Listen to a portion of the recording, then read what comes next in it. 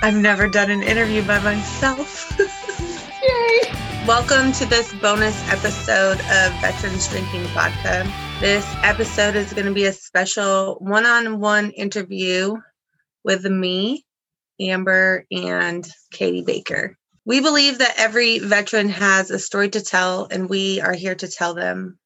We have found that being a service member was easy, but being a veteran can be hard. Today, we are taking a moment to spend some time with a very special service member, Miss Katie Baker. How are you, Katie? I'm well.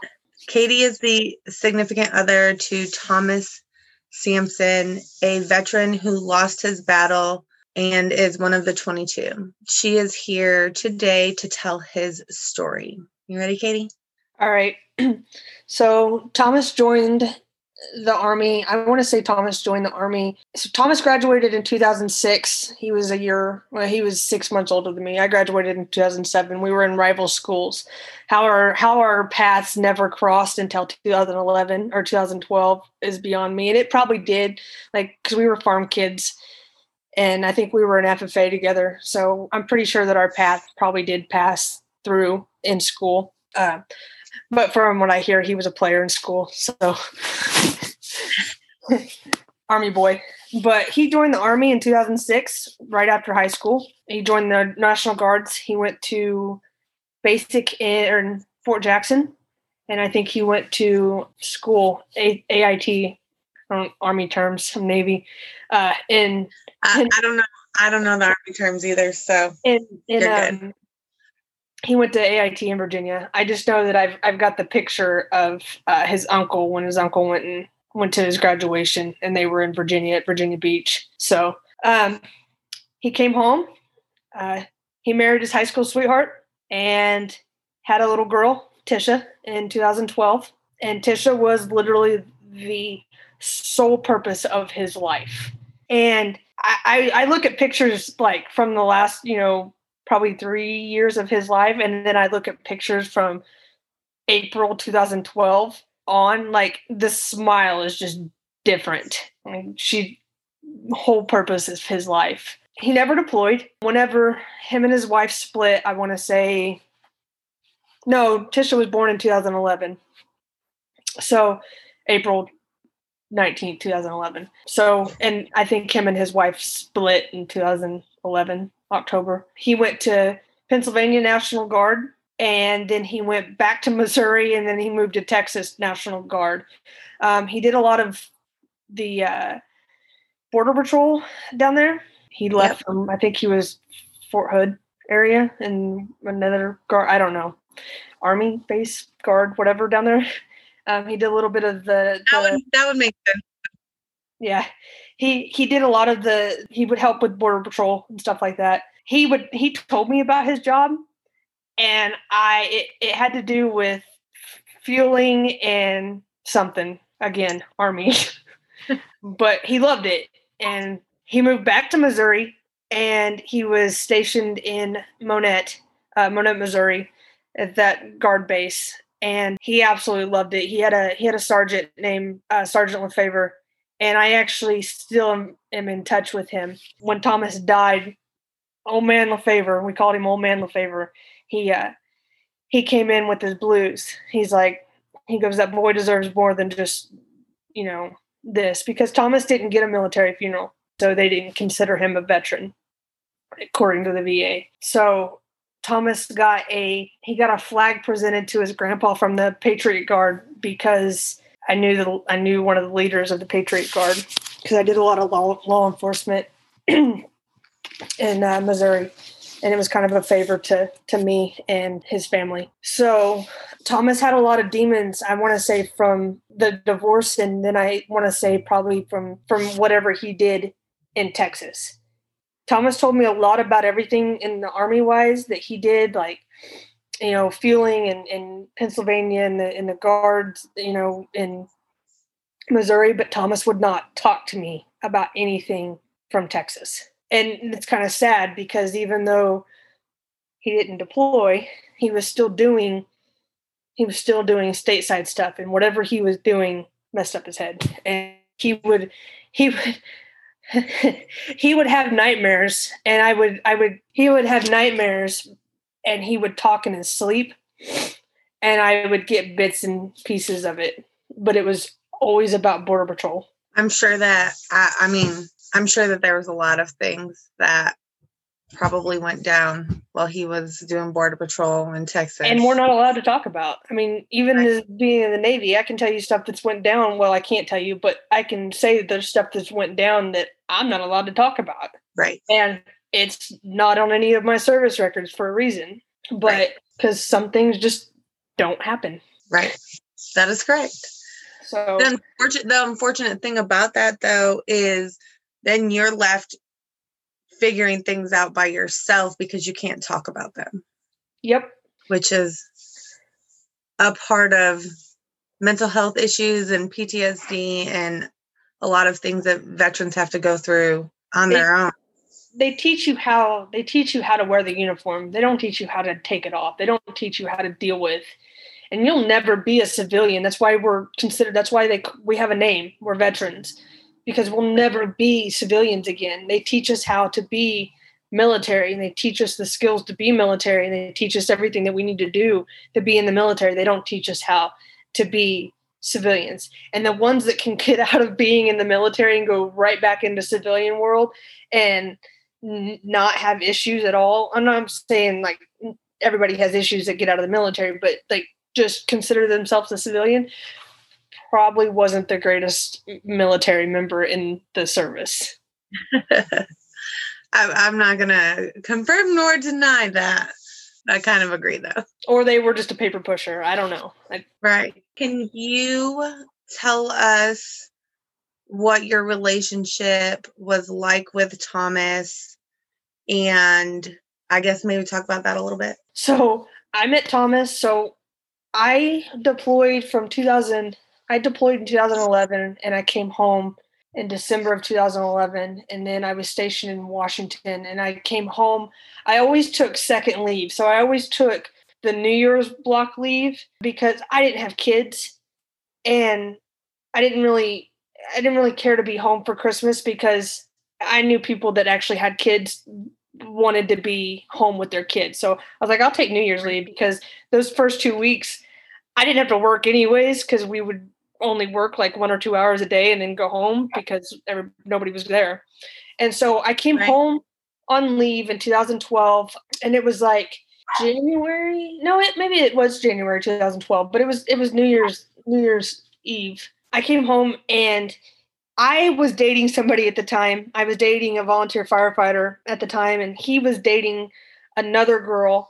And I had and he was a volunteer firefighter, and I had went to the fire station with my boyfriend at the time. And I'm standing in the the bay where the fire trucks are, because my boyfriend at the time just like walked off and left me. And I'm just standing there kind of left to my own demise. You know, I was an EMT and volunteer firefighter. So like I was debating whether to go play on the fire trucks, but here comes Thomas with this. He always had this shit-eating grin on his face, but he was freaking adorable. So anyways, he comes in, and I kind of looked over, and I was like, He comes over, and he goes, well, what are you doing here by yourself? And I was like, well, my boyfriend just left me. And he's like, oh, who's your boyfriend? And I told him, and he goes, oh, about right. And he's like, I was like, wasn't you here with a girl? And he's like, yeah, I kind of left her too. And I was like, oh. But we both decided, like, we just started talking about fire trucks and fire service and all this stuff. But he had a girlfriend and a boyfriend at the time. So we didn't exchange numbers, nothing. And so I went back to Washington, and I got medically retired. I got word that I was getting separated, MedSept, in February. And my last final day was March. So the middle of February, I knew I was leaving in about 3 weeks, and then I was home for 2, and then it was my final day. So I came home. I had 11 days of leave, and I came home like for 7 of those. And I went into Walmart, and I just happened to run into this cute firefighter. I was single. Like, me and my boyfriend at the time broke up before I even went to Washington. Turns out him and his girlfriend at the time broke up. I was like, oh, cool. What a coincidence. So anyways, we decide that we're both single, so we exchanged phone numbers finally.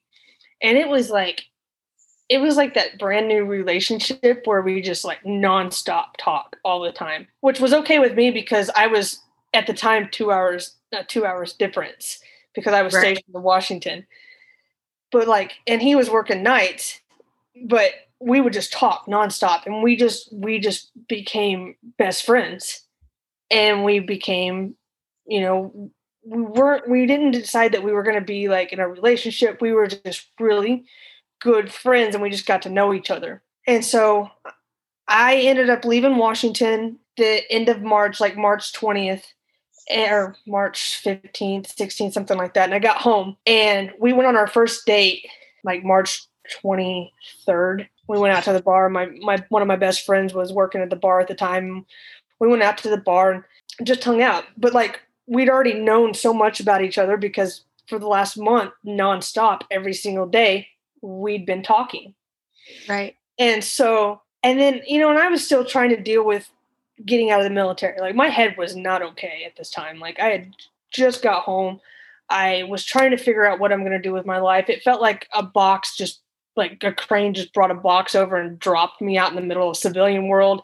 And I was an emotional, mental mess. And he was living with his Uncle Willie at the time, which was like a second dad to him. And he's still really close to me too. And so, and then after that, we just kind of started talking all the time. And we went on a date, went on a couple of dates, and then March 25th came around, and I just needed to talk to someone one night. And we lived out in the country, so there was a lot of back roads. And I was like, hey, you want to go for a drive sometime? And he's like, yeah, just pick me up. And I was like, okay. So I stopped and I got him. We were driving around, just talking. And I took him back to the house. And we're sitting there, and we're just kind of sitting in the car, just like two high schoolers, just listening to the radio, talking. And he looks over at me and he goes, so we going to make this like a dating thing? And I was just like, I thought we already were. And he's like, and he just gets this giant smile on his face. And he's like, okay. He gets out of the car. He starts skipping to the door. And I was like, I know that it's too soon to say I love you, but I really think I might love this guy. Like, and that's just kind of going to make it a dating thing. And he just was like happy, and out the door he goes and into the house. And I get a text message, and he's like, I forget what he said, but he's like, I'm really glad you said yes, or something like that. And I'm like, I really thought that we were already dating. So, and then, so March, April, just kind of spending time together. And I was still trying to get my VA stuff together. I was already out the door with all of my VA and military stuff. So I got retirement pay until my VA kicked in. And so I didn't really work the first year that I was out, but he finally got this little cabin. It was a little, like, literally one room cabin. Like, it had a place for your bed, a couch, and a bathroom. And the bathroom didn't even have a door on it. And the kitchen was on behind the couch, and it didn't even have room for a full-size refrigerator. Like, it was a little one-room cabin. May rolls around, and he's like, hey, you want to move in with me? And I was like, he's like, you're here every night. Because I was staying with my mom because I just got home. I was like, yeah, sure. It was like living in a birthing. It was horrible. But he was proud of it, so I was like, okay. So we started shortly looking for a house, but in May or June 2nd, I think it was June 2nd, we were laying in bed one morning, and I hear I love you, and I rolled over and I went, what? And he goes, I love you. Mind you, I might have loved this guy on March 25th, whenever he kissed me on the cheek, got excited, and jumped out of the car because he was excited because I said yes, but I was not going to be the first one to say I love you because I'm stubborn. So I hear, I love you. And I went, what? And he goes, you heard me. And I was like, no, say it again. He's like, why? I was like, because I want to hear you say it again. He's like, I love you. I was like, oh, I love you too. You can say it now.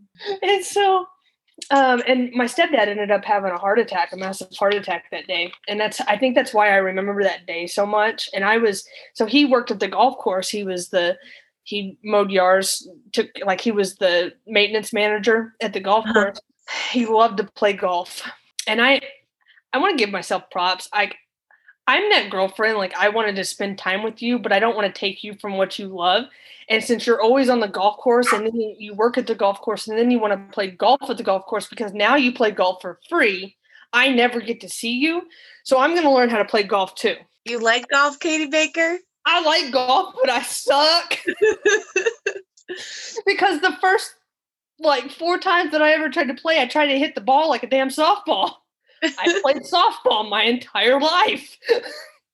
Yeah. Golf is definitely not softball. And so, I went to the driving range a lot because you wouldn't be surprised of how much anger you can get out from a driving range. Beat the shit out of golf balls. So my stepdad had a heart attack that day, and I was actually 4 hours away from the house because I was helping a friend bring some cars back because he was a car dealer. And I got the phone call from my mom that my stepdad was being rushed to the hospital.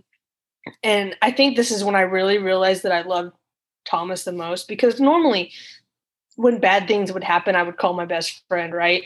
The first person that I picked up the phone to call was Thomas. And I was like, hey, I am 3 hours, or I think I was 3 hours at the time. I was like, I'm 3 hours from home. Brian just had a heart attack, a massive heart attack. We don't know if he's going to live. I'm losing my shit. And he's like, and Thomas was very hard, not hard, but very, I don't have feelings. I'm not going to show my feelings. The most lovey that I got Tom was right before we went to sleep and right when he woke up. And then when he was awake, it's don't touch me, don't hug me, I'm not telling you I love you. I don't say it all the time. Just feelings bad was right. Thomas. And he's like, well, I can't leave the golf course. I can't leave work. And I was like, okay, well, I'm going to the hospital. And he's like, okay, I'll be there whenever I get off work. And I was like, okay. And that man came. He broke into my mom's house for me to get my anxiety med to take to the hospital for me. And he sat on the floor and held my hand outside of the emergency room for the next 4 hours until we knew that Brian was going to make it. So it was me and Thomas and then my cousin. We all sat outside the emergency room doors waiting to hear that he was going to be okay. He ended up living, but I think in that moment was when I realized I think I just truly, truly fell in love with him. And he used to tell me, he goes, don't fall in love. And I was like, what do you mean? He goes, well, the things that fall normally break, so you don't fall in love. And I was like, oh, that's kind of smooth. Smooth, stoic, no feelings unless he's not fully awake. He was very intimate when he had feeling, intimate times. He was sweet and feelings, but he was very military. He was one of those veterans that never went out of military mode. He was built for the military. He wanted to go back in 2013. Had shoulder surgery in 2013. Yeah, in 2013, he was trying to go back into the military, and he just never followed through with going back in. And I honestly think that if he would have actually went back in, he'd most likely still be alive. Can you tell us a story, your favorite story of you and Thomas? Favorite memory? I thought we were already dating one was probably one of my favorites. I don't know. He hated to swim, but yet he was always the first one in the water. I thought he was going to break up with me whenever I made him get on the Wildfire roller coaster.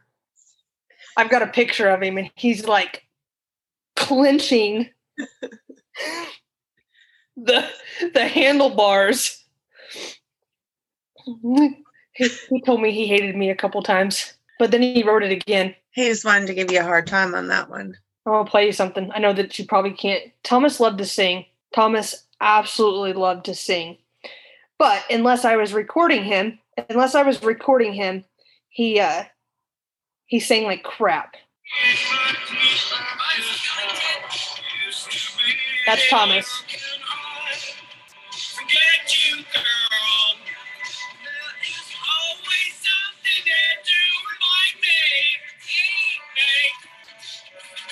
Hmm.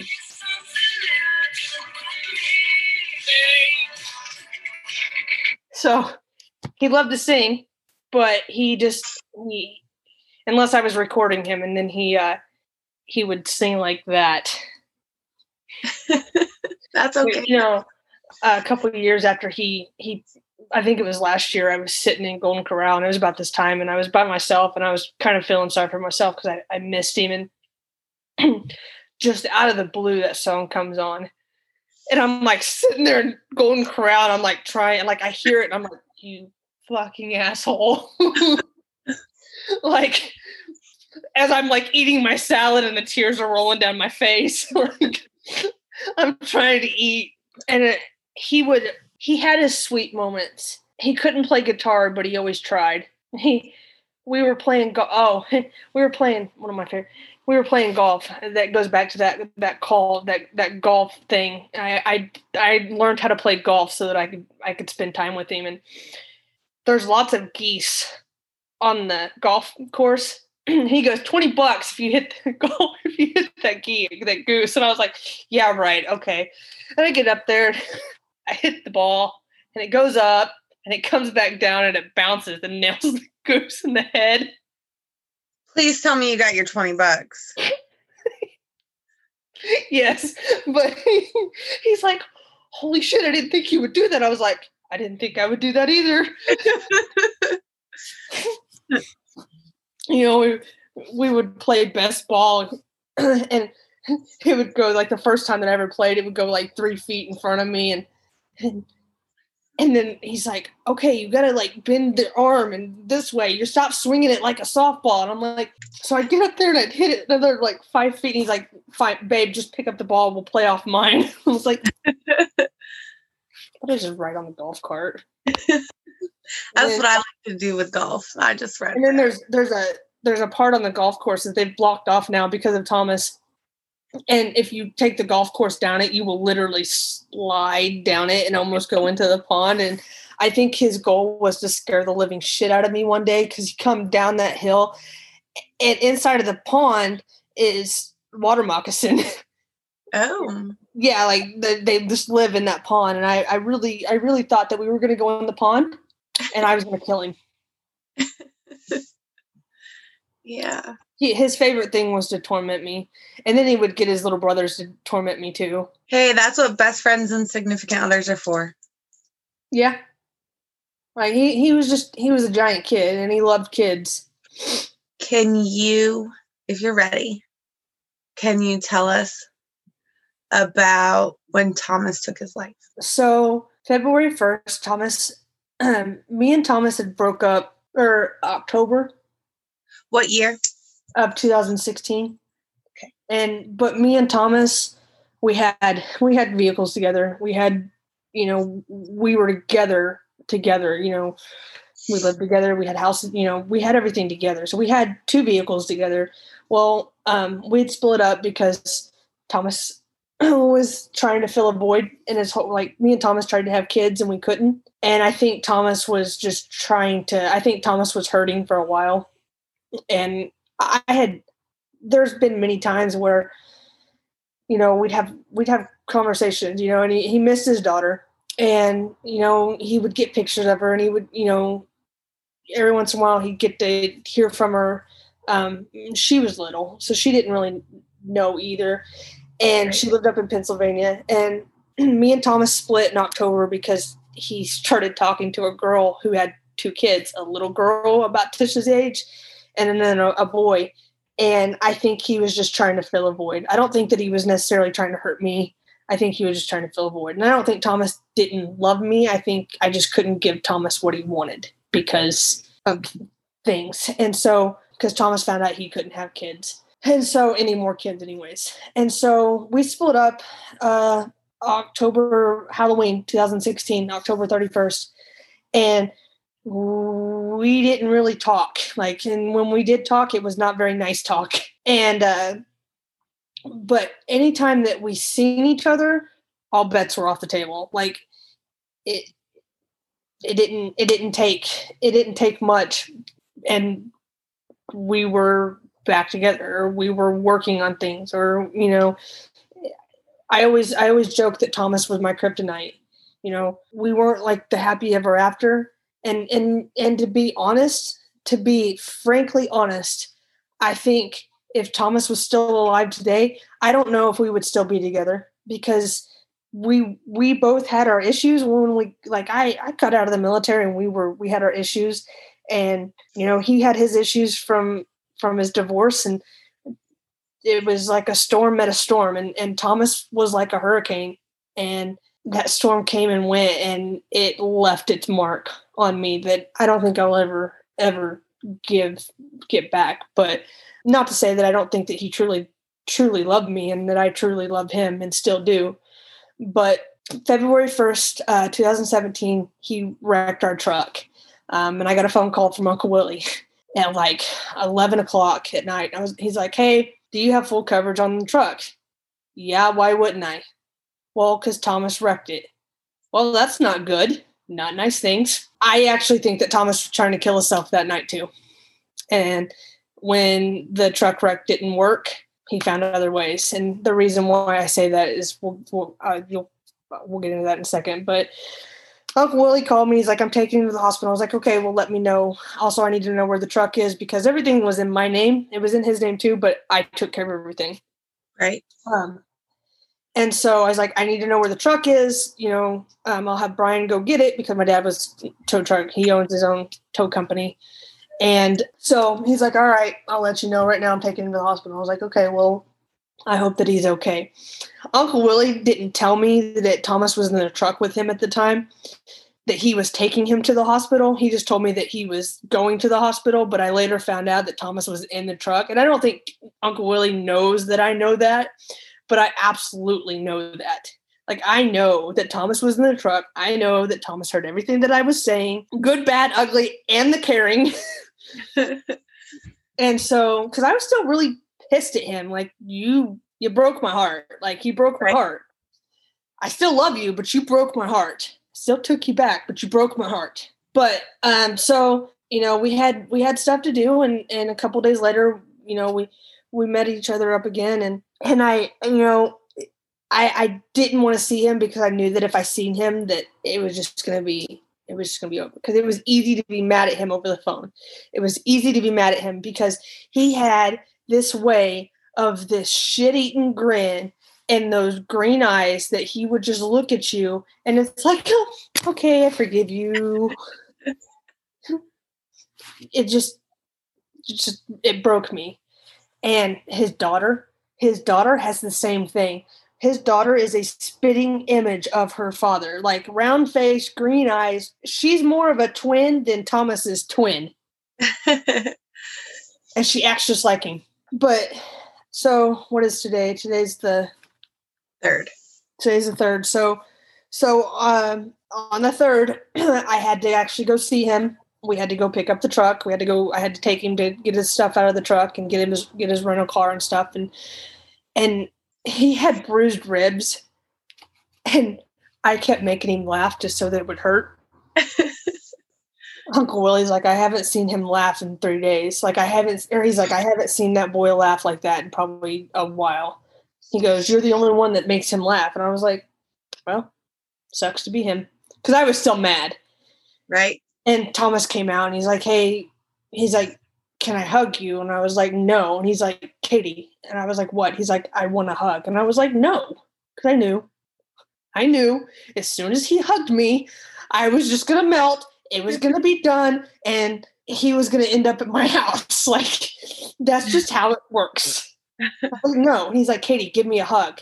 And he grabbed my arm and he pulled me back and he gave me a hug. I was like, "God damn it." Like, I fall into him. Like, I fell into him. Like, I used to sleep. Like, I still don't hardly sleep with a pillow, because my pillow was his chest.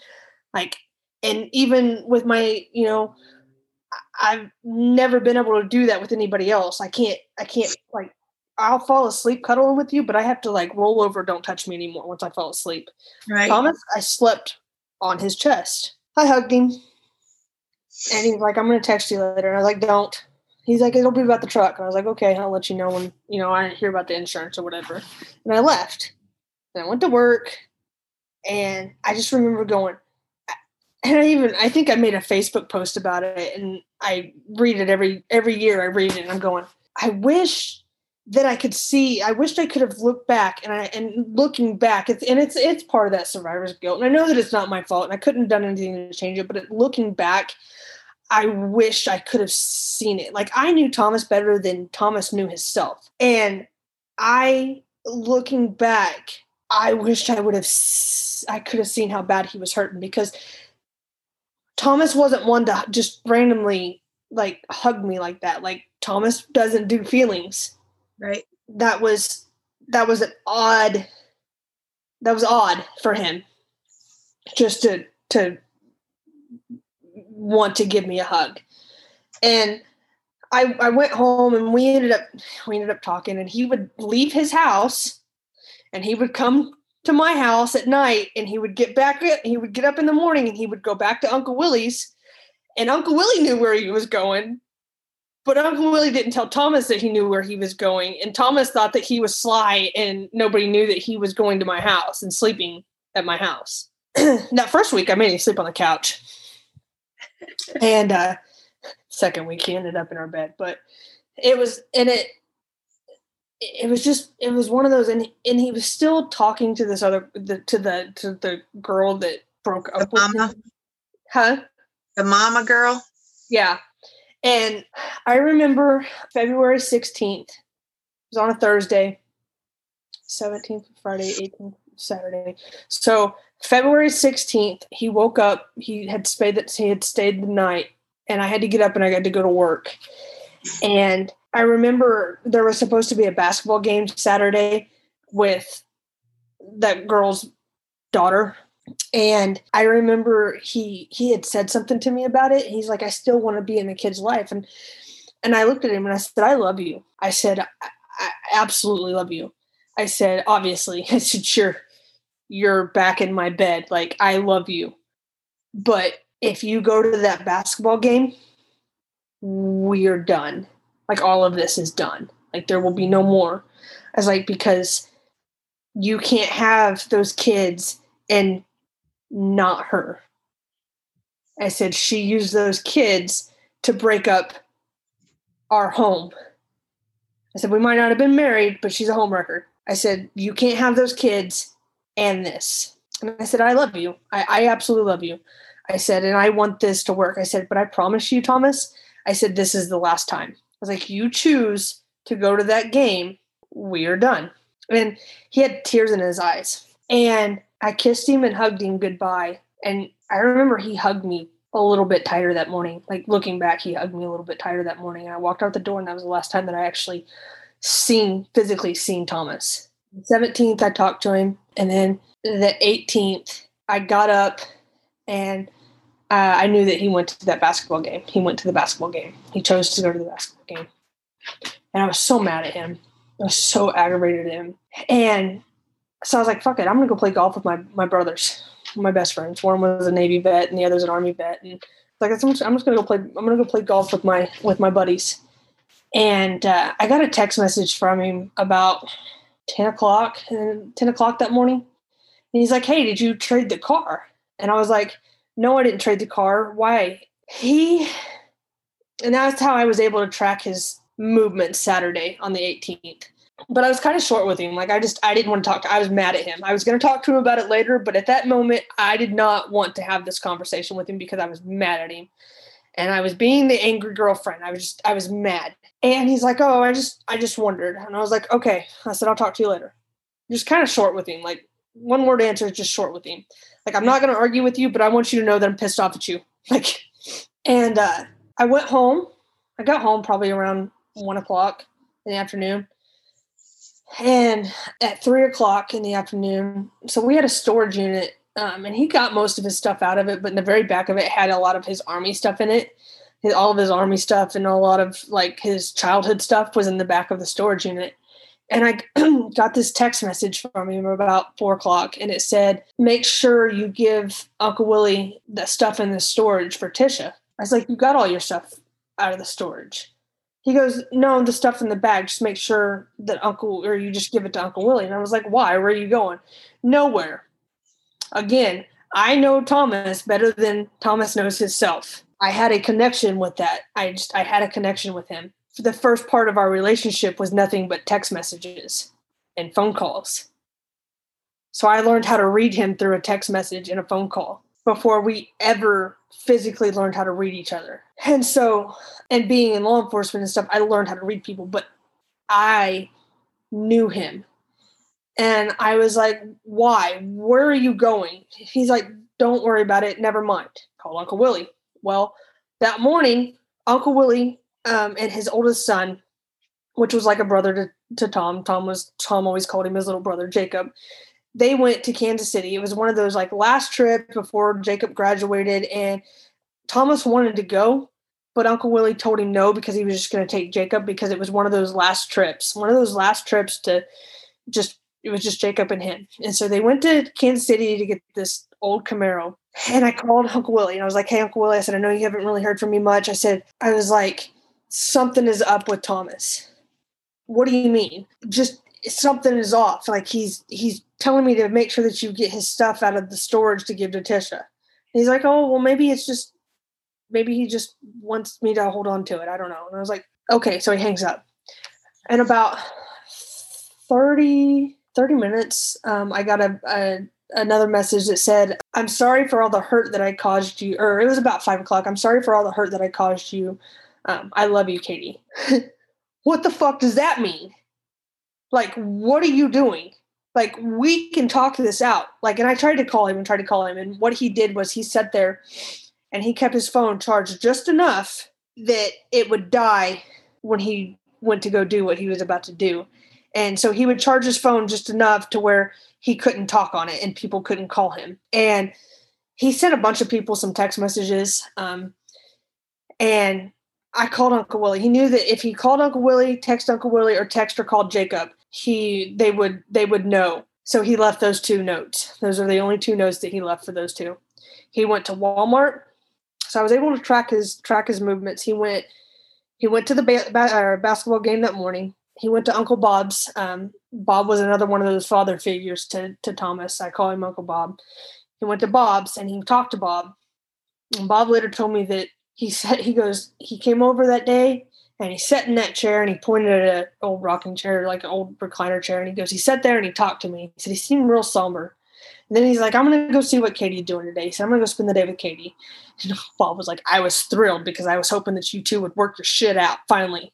I was like, but and that's how I tracked that he went to the house. My neighbors, because I lived in apartments, had got a new car that Friday.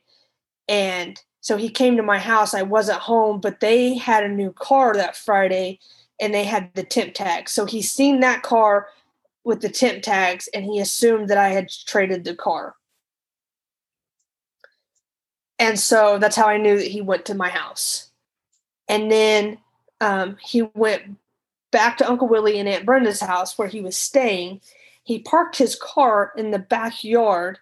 He went in and asked Aunt Brenda if he could have the gun, which that pistol was, I bought that pistol for him on our 2nd anniversary. I also used it as my duty weapon because I needed a 9mm. So it kind of was my 9mm, my duty weapon while I was at the sheriff's department, but it also was his. So he had it. So he asked Aunt Brenda for his 9mm and he said, "I'm going to go shoot with some buddies." Aunt Brenda doesn't know any different. She's like, "Oh, okay." So she goes and gets it and gives it to him. He goes to Walmart. He buys 59mm rounds, just a cartridge or whatever. Uh-huh. And he sat in the back in the car. And he bought a 5th of Jack. So he drank the Jack and he sent all those text messages. He sent them to me. And the last message what I got from him was, "I'm sorry, Katie, I love you. I'm sorry for all the hurt caused you. I love you. And at that point, I was calling Uncle Willie. I was like, Uncle Willie, something is wrong. Something is wrong. Call Aunt Brenda. Something is wrong. This isn't right. And he's like, well, maybe he's just apologizing to you, Uncle Willie, something is wrong. My mom lived in Neosho too. And I called my mom. I called my brother. My mom didn't really care for Thomas because of all the hurt that she caused me, and she didn't want me to see him back with him, but she cared about me. So she, and my brother said the same thing. Well, maybe he's not going to do it. And then civilian veteran, I called one of my friends and she's like, I can't leave work right now. And I called my best friend, who's an Army vet in Vegas. And she goes, whatever happens, she said, if they, she goes, let me know. I was like, okay.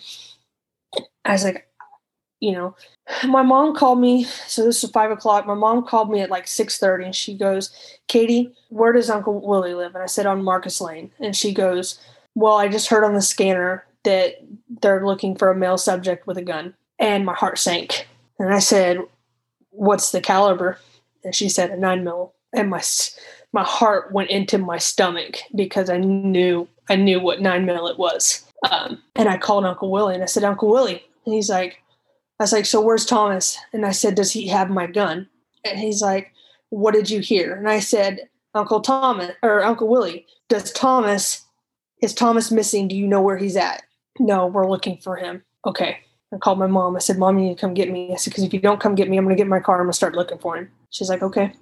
Because she was about 30 minutes away. And I called my friend in Vegas and I said, Thomas is missing. And she loved Thomas too. She knew him. Her daughter absolutely loves Thomas. And she's a year older than Tisha. And when they were babies, you could have mistaken them as siblings.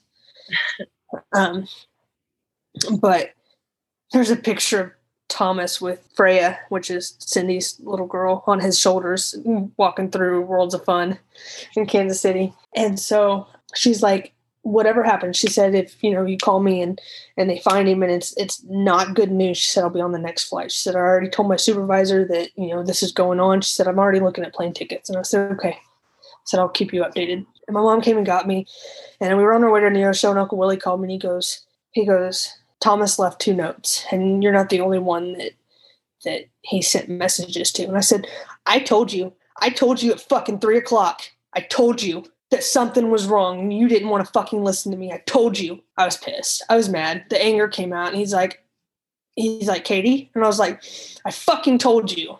And I said, I'm on my way to Neosho. And I called my sheriff's department. I called Newton County. Newton County was already out looking for him. I called a couple of my buddies. My sheriff's department is right next door. You got McDonald and then Newton County. And they were looking for him. I had Neosho. I had at least 4 I had 2 counties and like 4 towns looking for him. I had a search team coming down, but when they found out that Thomas had a gun, even though Thomas would never hurt anybody else, they wouldn't bring the dogs down because Thomas had a gun. I understand it. Uncle Willie lived, so you got I-49 highway, and Uncle Willie lived like his house, and you go down the slope and there's the highway. And so I get to Neosho and we drive and we look, and Uncle Willie had a very long driveway and his house set in the back.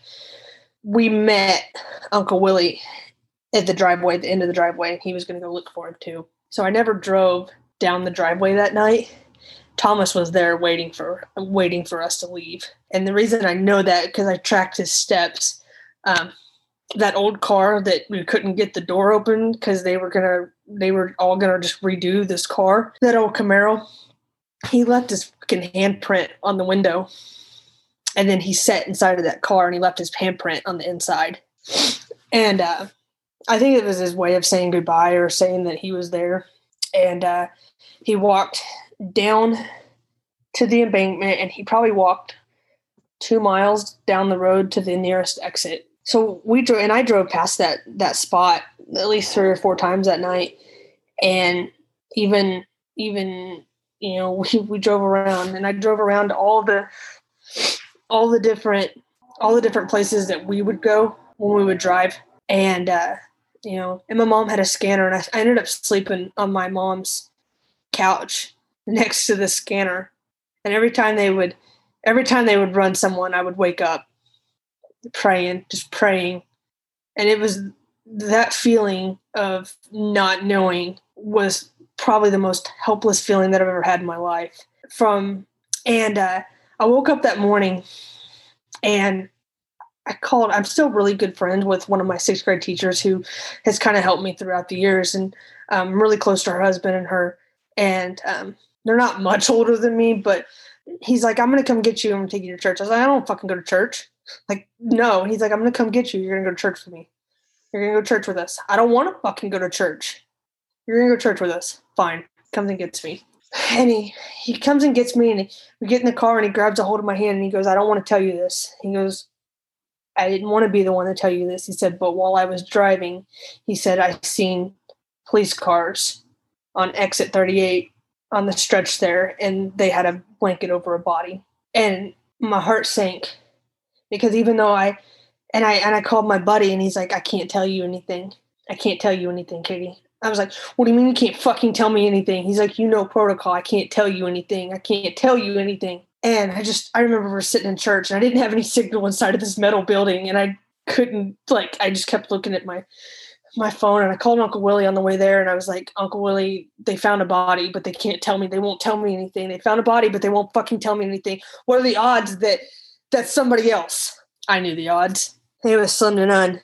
But I prayed that it was somebody else, and then I kind of feel like a horrible person because I prayed that it was somebody else.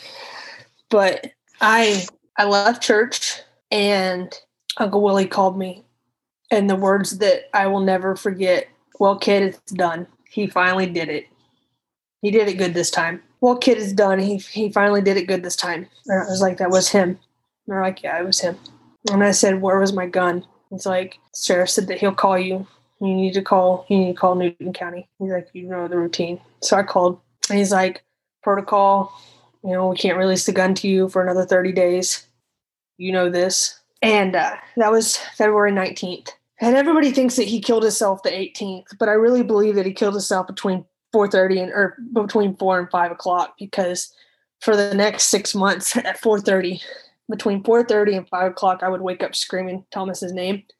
And I would wake up, and I would be running down the ditch trying to get to him. And I'd get to him about 4 feet in front of him, and I could see him. And he's got tears running down his face. And I wake up right before he pulls the trigger. And it's same time every single day. And I still have it closer to his anniversary. So everybody says the 18th. His death certificate says the 19th because they found him on the 19th. But we didn't do an autopsy. We didn't do a time of death because we knew that was a waste. Or February 18th, February 19th, I called my best friend and I told her, and she's like, I'll be there. I'll be there in 2 days. And I said, okay. And she goes, and I called my brother, and my brother called me, and he was crying, he was bawling. He's like, I'm so sorry. I should have listened to you. You knew. And I was like, it's not your fault. I get it.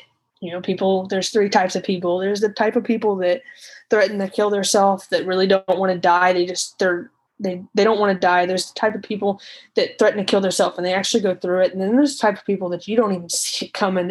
They walk out on the side of a highway one day and pull the trigger. And they all have one thing in common. And that thing in common is a reach for help. And even the ones like Thomas that just, you think that you don't see it coming. Thomas, for the last 2 weeks of his life, was talking about Uncle Glenn and wanting to be on the farm with Uncle Glenn. And man, it'd be fun to hang out with Uncle Glenn and sing with Uncle Glenn again.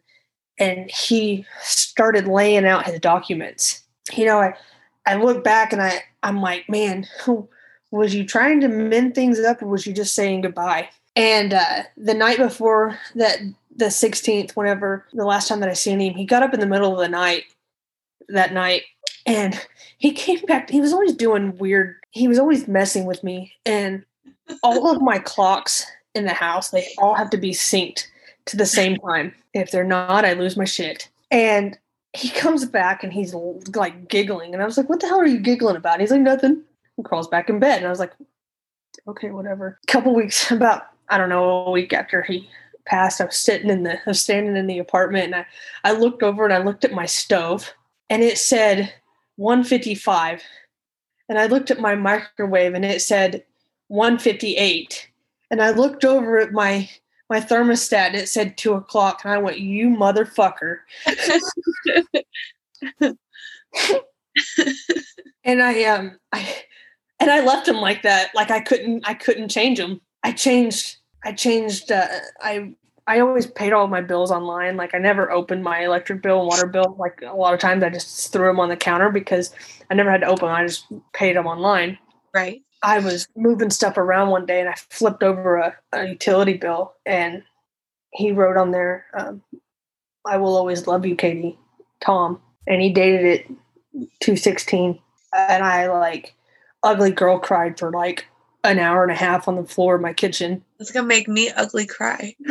So I just, for 2 weeks, I called my boss that day, and she's like, I was like, I'll be back into work Monday. And she's like, no, you're not. She's like, I was like, okay, I'm going to take the week. She's like, fine, that's fine. So I went back to work the following Monday, and I backed into a utility pole. And she's like, okay, so you're going to come back after the funeral.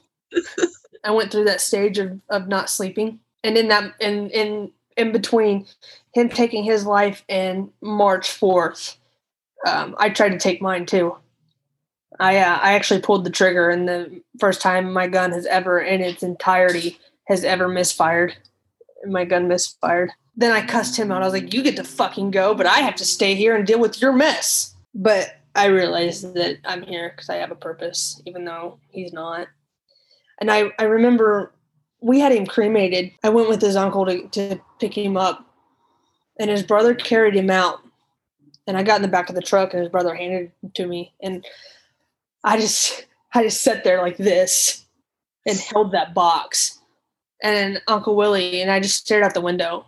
And Uncle Willie looked at me, and he goes, you can't go with him. And I ignored him. He's like, you can't go with him. Remember I told you Thomas hates swimming, right? And I'm a squid. He's like, you can't go with him. And I kind of turned around and looked at him. He goes, you do that? He said, I'll dump your ass in the ocean. He goes, I'll cremate you. I'll dump your ashes in the ocean. I'll dump his ashes in the creek. And this is how close you will ever come to each other. Because fresh water and salt water never mix. Right. He said, you'll never be together. I started crying because I'd already tried and he didn't know it.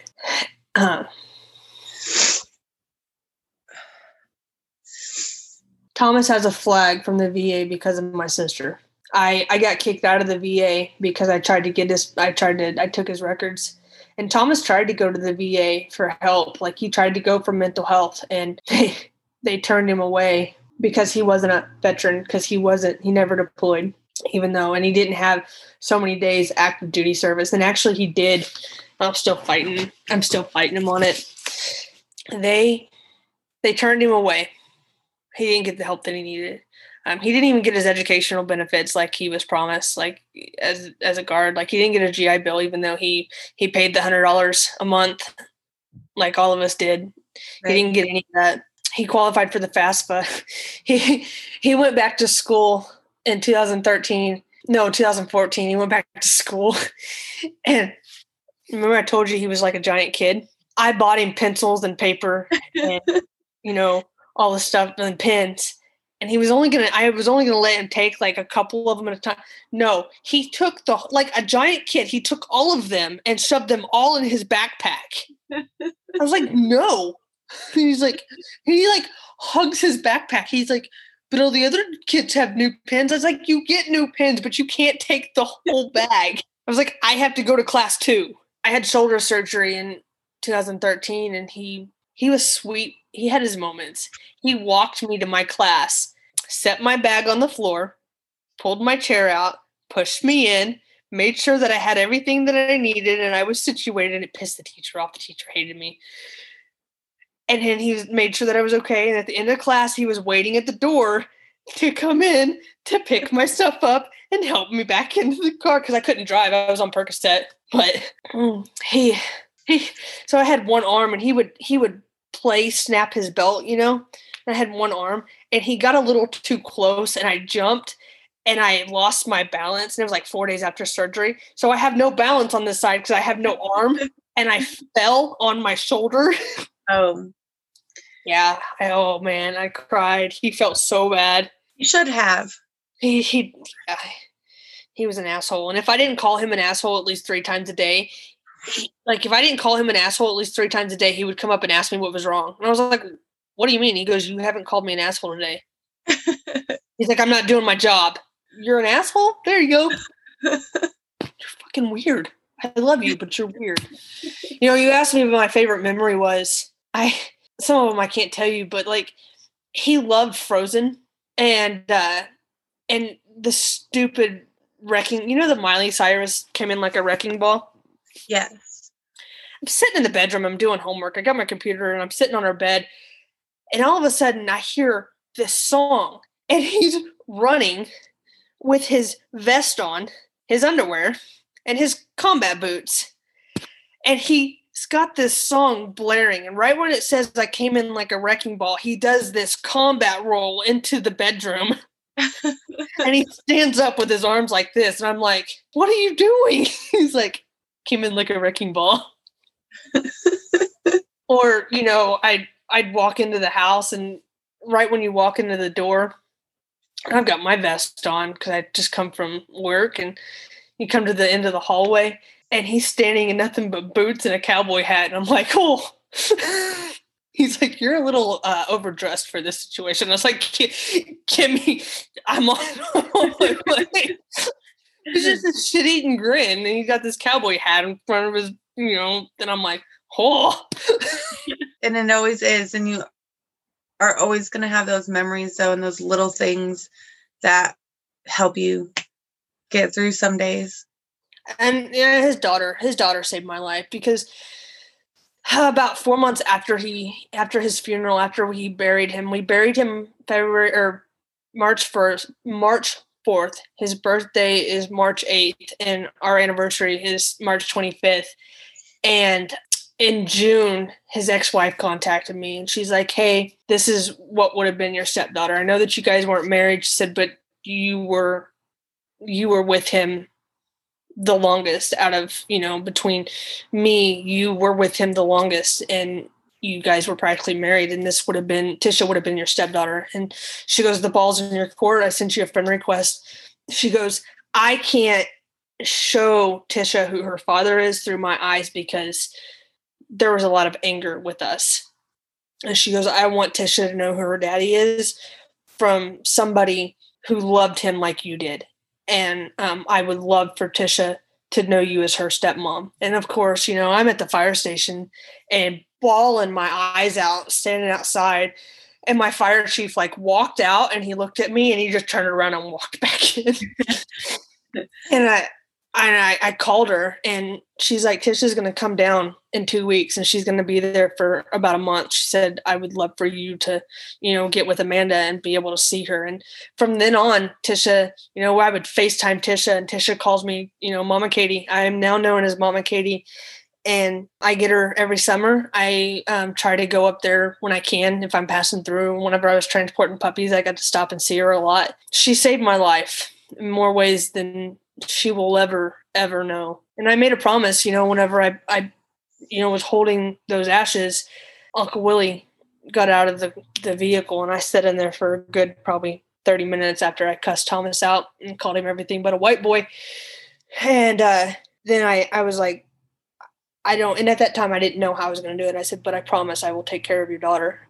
I don't know how I'm going to do it because Mariah doesn't know me. I said, but I promise I will take care of your daughter. And I promise that I will not leave this world at my own hand. I will take care of your daughter. And just happens 3 months later, I got this message and I just kind of smiled and I knew, but.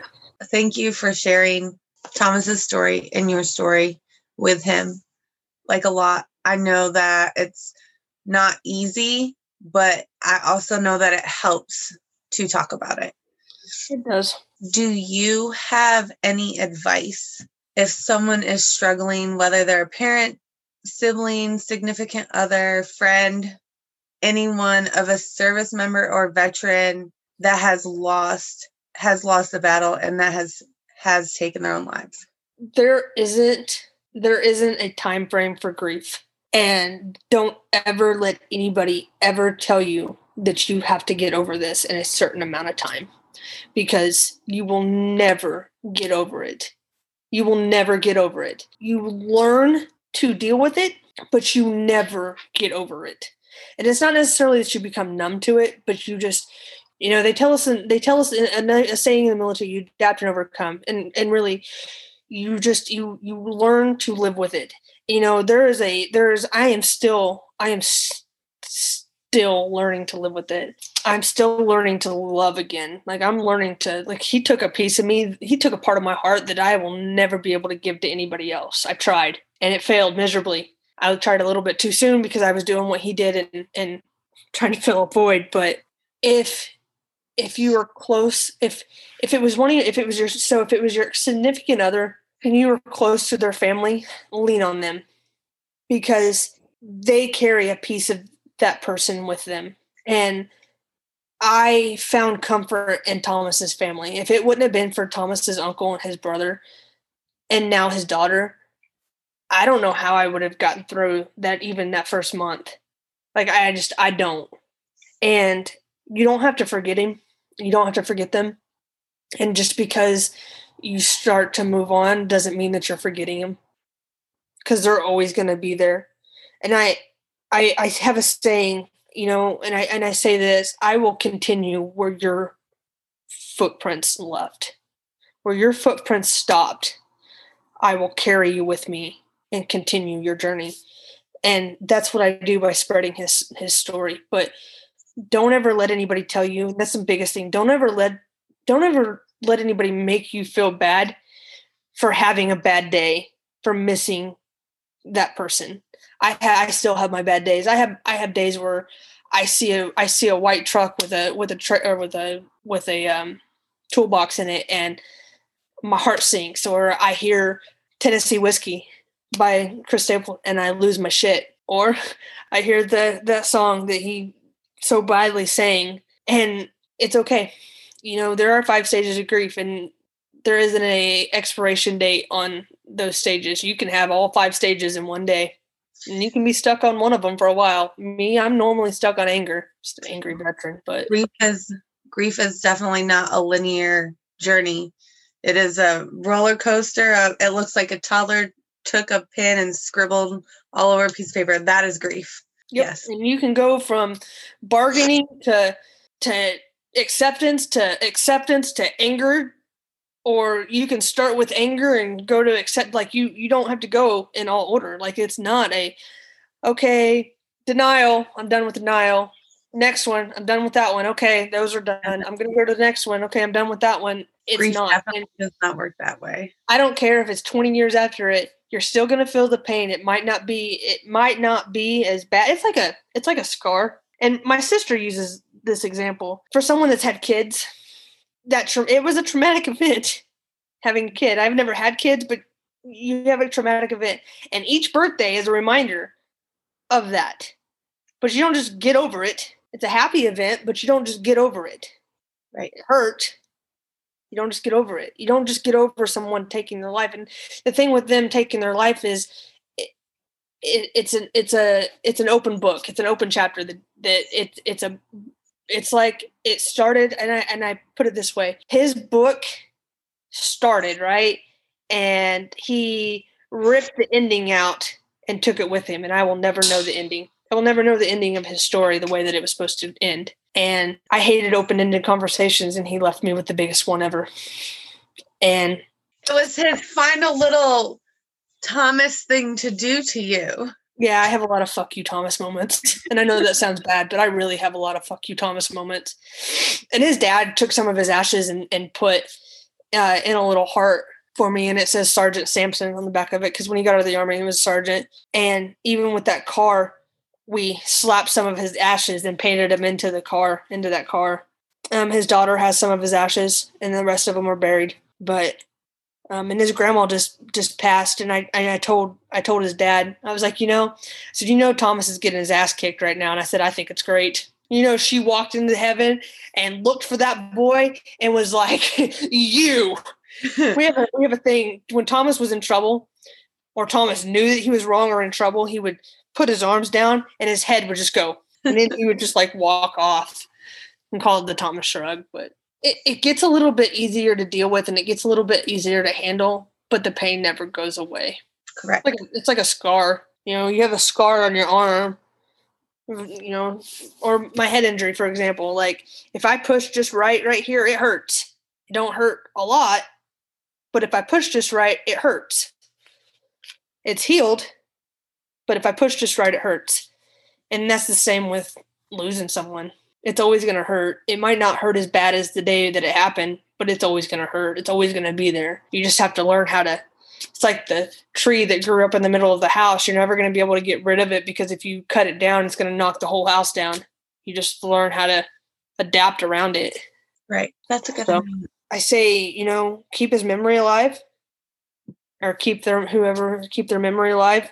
I still have a picture hanging up of Thomas at work, because somebody walks by and they're like, oh, is that, I got that. Oh, is that your brother? No, that's Thomas. Oh, I have to smile just a little bit because you shared that picture with me, and I'm just thinking of the glare. Yes. I need to move it, because every time I look up and it's like Thomas, and I'm like, I'm doing my notes. Stop.